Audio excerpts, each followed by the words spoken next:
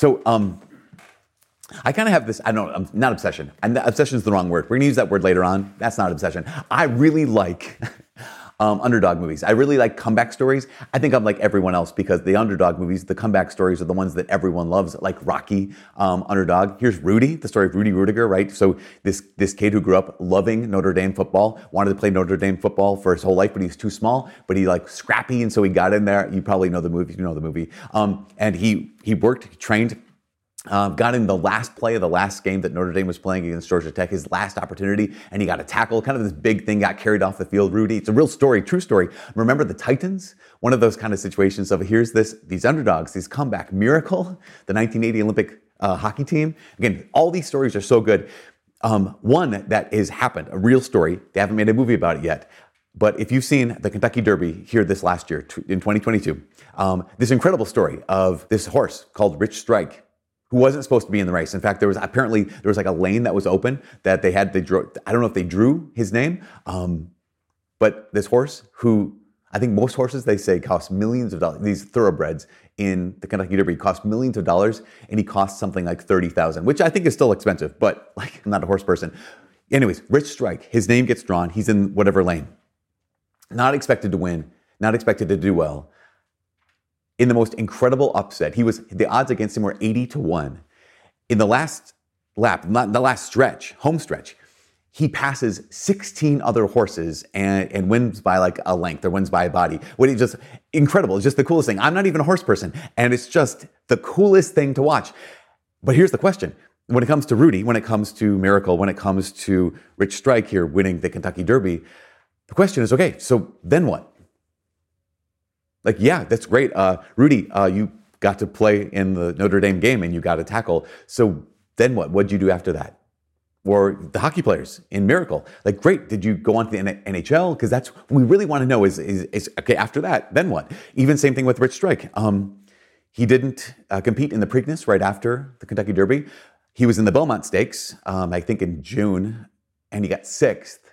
It's kind of like, okay, well, that's great. But it's so interesting because I think a lot of times, even if someone does something really incredible, they do something really, really well, unless they do it again and again and again, it's kind of like they're failures. In some ways, like, think about like the idea of like the one-hit wonder, the song, this band that makes it, but they only have one hit. There can be a hit that everyone knows, a song that everyone knows, but we're like, oh yeah, but they were just a one-hit wonder. So think about this. Rolling Stone has like a top 10 one-hit wonders of all time. The number one song might be from a band you've never heard of. If I said the name of the band, you might be like, who is that? The band is called Chumbawamba, and the song is called Tub Thumping. If I said those two words, those are only two words, you might be like, I don't know that song. But if I said, I get knocked down, you're like, okay, I know that one. Because why? It's the number one-hit wonder, basically, of all time. But I was looking at this list of 10 one-hit wonder songs, and some of them, they're all awesome. They're all super fun. Dexy's Midnight Runners, Come On Eileen. I didn't realize Come On Eileen was their only hit. The one that kind of broke my heart a little bit was, because I loved this song, and will still love currently, but the band a-ha had one hit, and that one hit was Take On Me. It was the coolest video when I was a kid watching this thing. It was like real life, but there was also cartoon kind of thing, and it was super cool, and the song's amazing. I could never hit that note. The point is, we look at these one-hit wonders, and it's kind of like a failure thing. Because we're so conditioned in our lives to ask that question, okay, you did great, you did amazing, then what? It's, I think, what gives rise to our preoccupation with checklists. Because I think, I don't know, I love checklists. I have checklists. On this sheet in front of me, I have a checklist. In my notebook, every single day I look at it, I have a checklist. Because checklists can be helpful, because all the things we need to do. But checklists can not only be helpful, checklists can also be illusory. What I mean by that is they can sometimes give us the impression that we're doing something important. They can give us the impression that we're doing something significant. They can give us the impression that we're moving forward because I'm checking the things off the box and I'm doing this checklist. And sometimes you don't stop to ask the question, okay, is this significant? Is this something I should be doing? Or am I just preoccupied with, okay, check this one, then what? What's the next thing? It's illusory. And I think about that term illusory because in the first reading, it's from the book of Ecclesiastes, which is one of the wisdom books. And here's the story, right? It's not really a story. It's this man named Qoheleth. There's the author, and he's pointing to this teacher named Qoheleth. Qoheleth means teacher. And Qoheleth says, vanity of vanities, everything is vanity. Now, that term vanity doesn't mean like you're so vain. You probably think the song's about you. Maybe another one. No, Carly Simon did that. She had a number of hits. It was great. But vanity doesn't mean inordinate preoccupation with what other people think. In this case, vanity is actually the Hebrew word hevel, Hevel. And that Hebrew word hevel literally means smoke, or literally means vapor. And so here you have Qoheleth saying, vapor, smoke, of smoke. In fact, that one of the definitions of that is meaningless. It's just smoke. It's not real. It just goes away. And so the very beginning lines of this book of Ecclesiastes is meaninglessness of meaninglessness.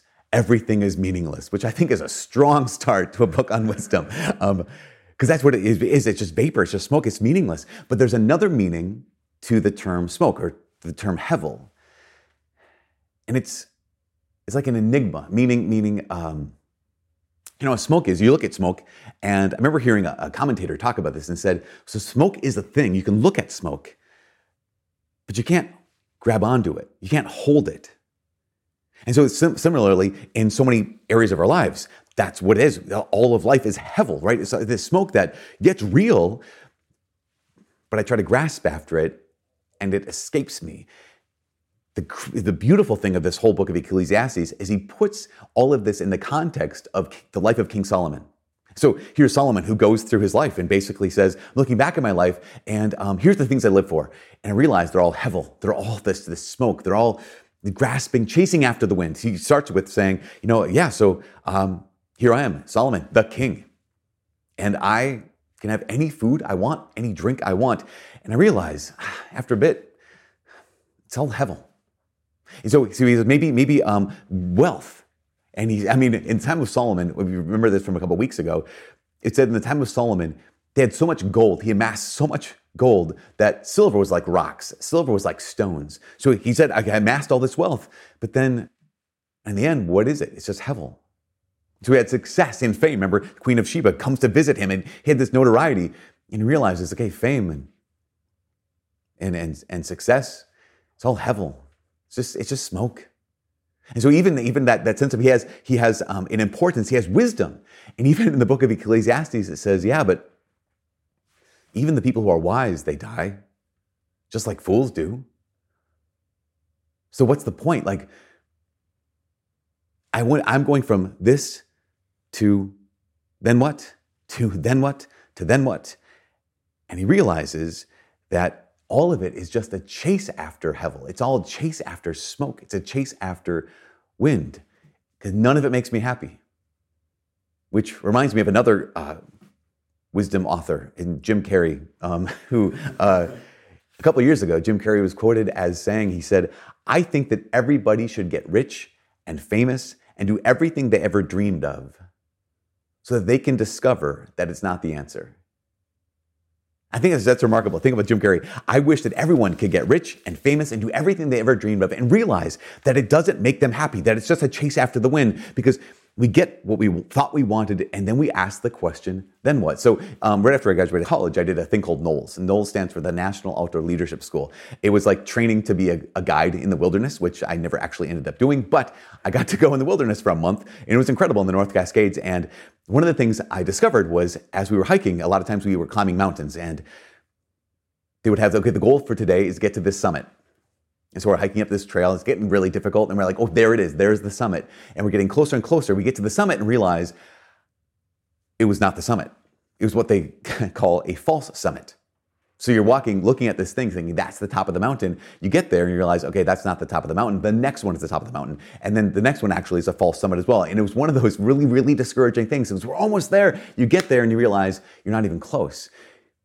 And learning that concept of false summit is, as I think what the author of Ecclesiastes wants to highlight, wants to expose, wants to shatter the idea of everything you think you want, everything you think is going to make you happy. Those things are just false summits. They're basically false hopes. I think the job of the author of Ecclesiastes taking it upon himself is to ask that question.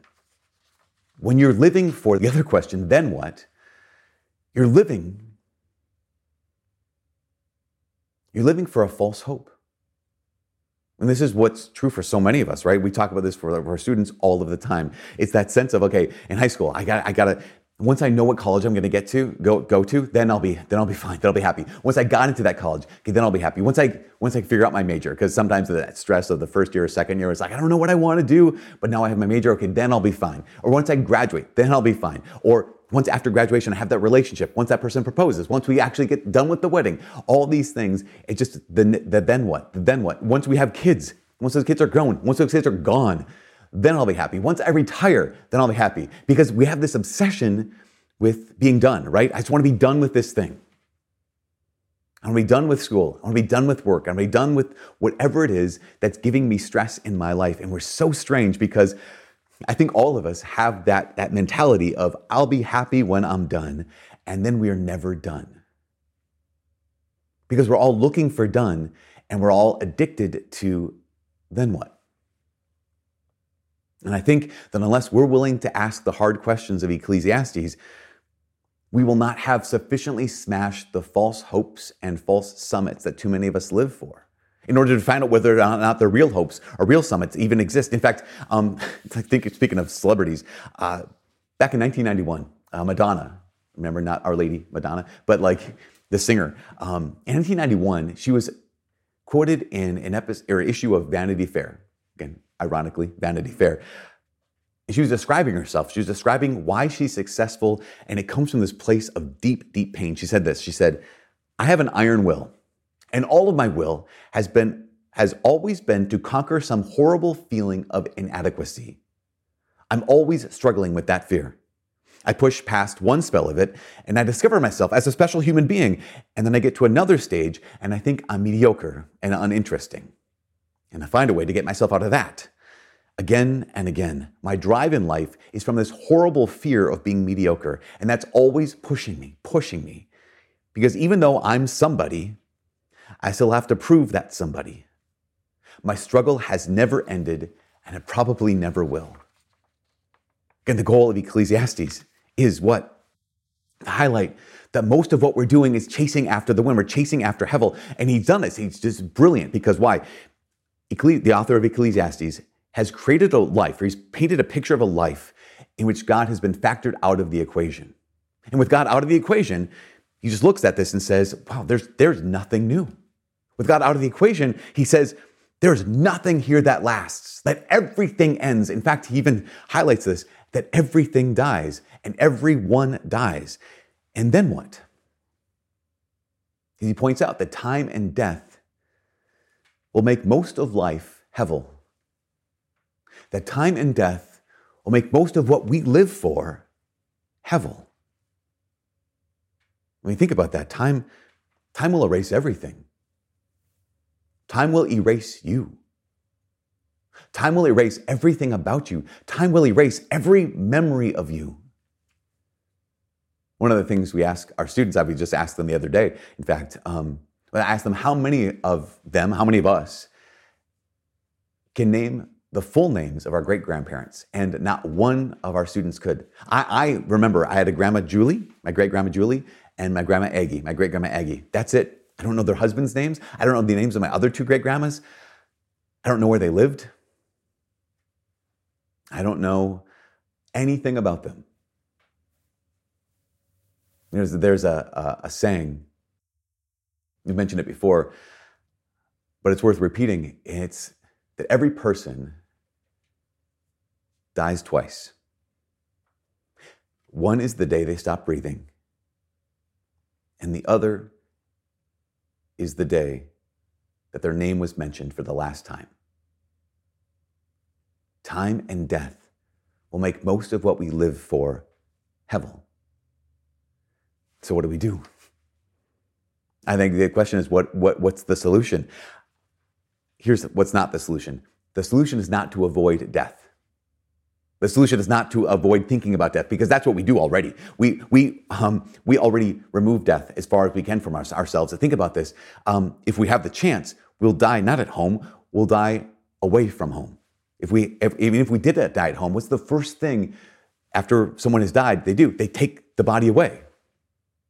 So we remove death from ourselves.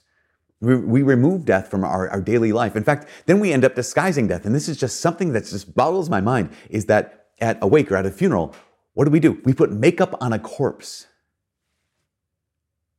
so that people say, oh, she looks like she's sleeping. Why? Well, they look so young. Why? We avoid death, we disguise death, and we distract ourselves from death. And because of that, I think we forget. We forget that every one of us is going to die. We don't pay attention to life, and it takes us by surprise. It takes us by surprise when time and death make most of what we live for hevel. I mean, and there's the obvious stuff, right? Like, that person who is kind of always relives high school. They're like, yeah, so I was the Section 8 AA track high school champion and back in 1992. And like, look at that and be like, okay, bro, that's cool. Why? Because we realize that's hevel. But what about the gold medalist in the Olympics in 1992? So that's also hevel. The person who says, like, I got the lead in the junior high school play. Okay, neat. That's hevel. But so is the person who won the Academy Award last year for Best Actress or Best Actor. That's hevel. You say, like, okay, I'm glad you're an extra in some random music video that was filmed in downtown Fargo. Neat. But also, my face was on a billboard in Times Square. It's hevel. It's hevel. It's smoke. You can't grasp it, can't hold on to it. If you try, it slips away. But how many of our lives are spent, how many relationships are sacrificed trying to grasp onto this hevel? The person who says, well, who gets the inheritance? How many families have been completely destroyed over who gets the inheritance? That's the gospel today, right? This man, someone in the crowd says, Lord, tell my brother to share the inheritance with me. In response to him, Jesus tells this story of the parable of the foolish rich man who's collecting all these things, grasping all this stuff. He's successful, he's wealthy, and Jesus calls him a fool. The Lord calls him a fool. Says, you fool, this night your life will be demanded of you. Basically, you're preoccupied with this inheritance, it's hevel. You're preoccupied with hoarding onto your stuff, it's hevel. And you're forgetting one massively important thing. You are dying. Everyone listening to these words right now, you're living. But everyone listening to these words right now, you are dying. Every one of us is in the active process of dying. We can't forget that, can't ignore it. There's the country of Bhutan. It's a country, the Bhutanese people. Bhutan is one of I think it's on a list of developed countries is maybe like 160th. So it's not super developed, but on the list of happiest countries in the world, it's in the top 20. And there's a lot of reasons for that. They have a strong sense of community, strong sense of family. It's mostly rural, so it's not as urbanized. And so those are some of the things that cause people disconnect and whatnot. But the experts in Bhutan who say, why are we so happy? They say it's because they regularly, as a part of their culture, they regularly face their own deaths. They regularly face each other's deaths. In fact, their funerals will last 21 days. And in fact, there was an article I read about someone talking and said, in America, what you like to do is, as soon as you can, you leave the body and go have cake after the funeral. They said, here in Bhutan, we're going to talk about death, even if it ruins the taste of the cake. There's a practice they have of reflecting on death 2 to 3 times a day. And they say that by reflecting on death, it highlights the beauty of life. By knowing that every one of us is walking to a cliff, all of us are walking to a cliff, and we're going to fall off at some point, we don't know when. They said, then we appreciate the goodness of being able to walk with each other. Appreciate the goodness of being able to breathe right now in this moment. Because there's this word in Bhutanese, and it is Mitakpa. And that word, roughly translated, means no permanence. This is really remarkable. Here's Bhutan, which is largely a Buddhist country. And in Buddhism, you realize it's a philosophy, it's an outlook, it's a worldview where God has been removed from the equation. And this is the highest level of wisdom, and it's wisdom. It's the highest level of wisdom that a person can achieve when they've removed God from the equation. So you reflect on death, knowing that everything is impermanent. It's all false hopes. It's all false summits. This is the highest wisdom. It's just like Ecclesiastes that has also removed God from the equation. The remarkable thing is we realize that Ecclesiastes is one book in the 73 books of sacred scripture. And to ask that hard question, to smash the false hopes and smash the false summits, but we realize that it also answers the big question, which is God is a real part of the equation. That there is actually a real summit. There are actually real hopes.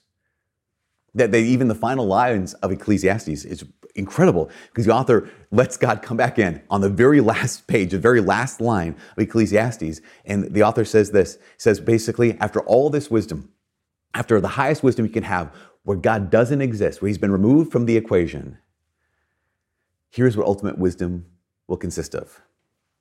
Fear God and keep his commandments. This is the whole duty of humans.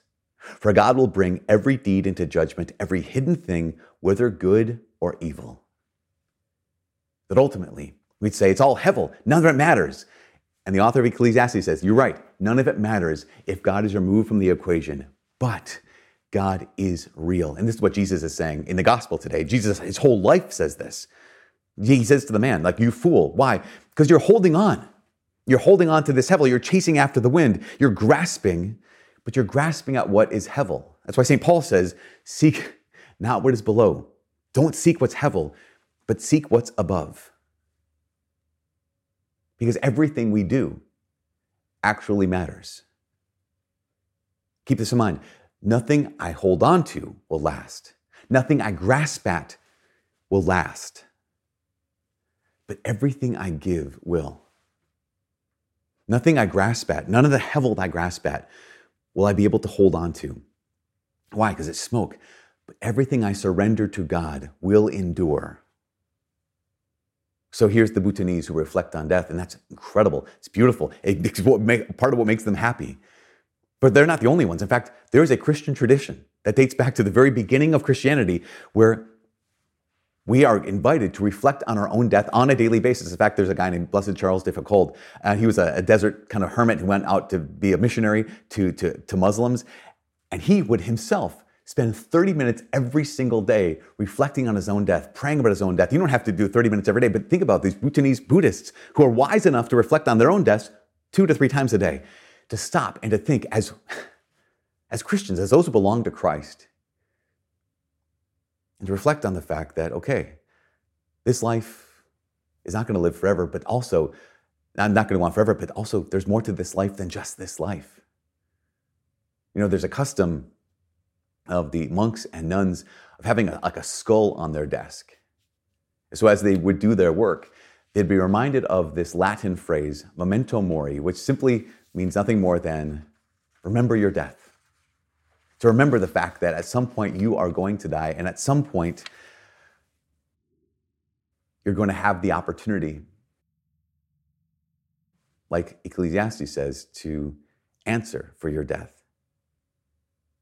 This is the last thing. There's a church in Rome. There's a lot of churches in Rome. There's one church in particular in Rome that was built by Capuchin monks. So a strain of the Franciscan order. And it's called the Bone Church. And it is aptly called the Bone Church because the entire thing is made of bones, human bones. That there are, archways that are skulls stacked, over 6 feet high. The walls and altars are made from human femurs. There's pelvises and there's spines. Whole vertebrae. There's in fact whole intact skeletons. Some of those skeletons are of priests and they have their vestments on. Some of those skeletons are beggars and they're wearing beggars' clothes. Some of those skeletons have whatever tool they used to use when they were alive, and they're holding those tools here in this church made of bones. As you walk into the bone church, there is a sign that reminds every visitor, every pilgrim, of the most important thing they can be reminded of by looking at this bone church. It's not simply dark, it's not macabre, it's not grotesque. It's a reminder. And that sign says, what you are now, we used to be. What we are now, you will be.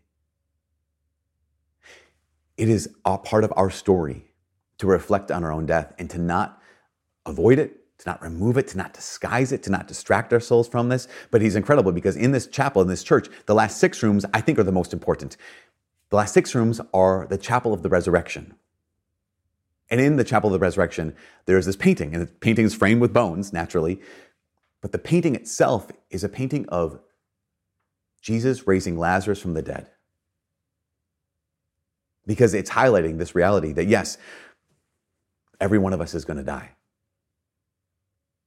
But it's highlighting a deeper reality is that every one of us is going to be raised from the dead to everlasting glory or to everlasting shame. And there's an author who described this, and she wrote this. She said, one day, by the mercy of God, they will again, these bones will again belong to living bodies, bodies more alive and more lovely than they were when they first walked to the earth. So much of our lives are spent obsessing over the question, then what? Again, Ecclesiastes highlights this obsession by smashing those false hopes and smashing those false summits, by revealing that most of what we live for is hevel. That we actually can't answer the question, then what? But Jesus, in coming to us, he reminds us that God is actually a real part of the equation. Jesus, in coming to us, reminds us that what we choose in this life matters. Jesus, in coming to us, he reminds us that everything surrendered to him lasts forever. And Jesus, in his resurrection, he answers the question, then what? Because Jesus then points to his body that lived, that died, and that is risen. And he says, then this.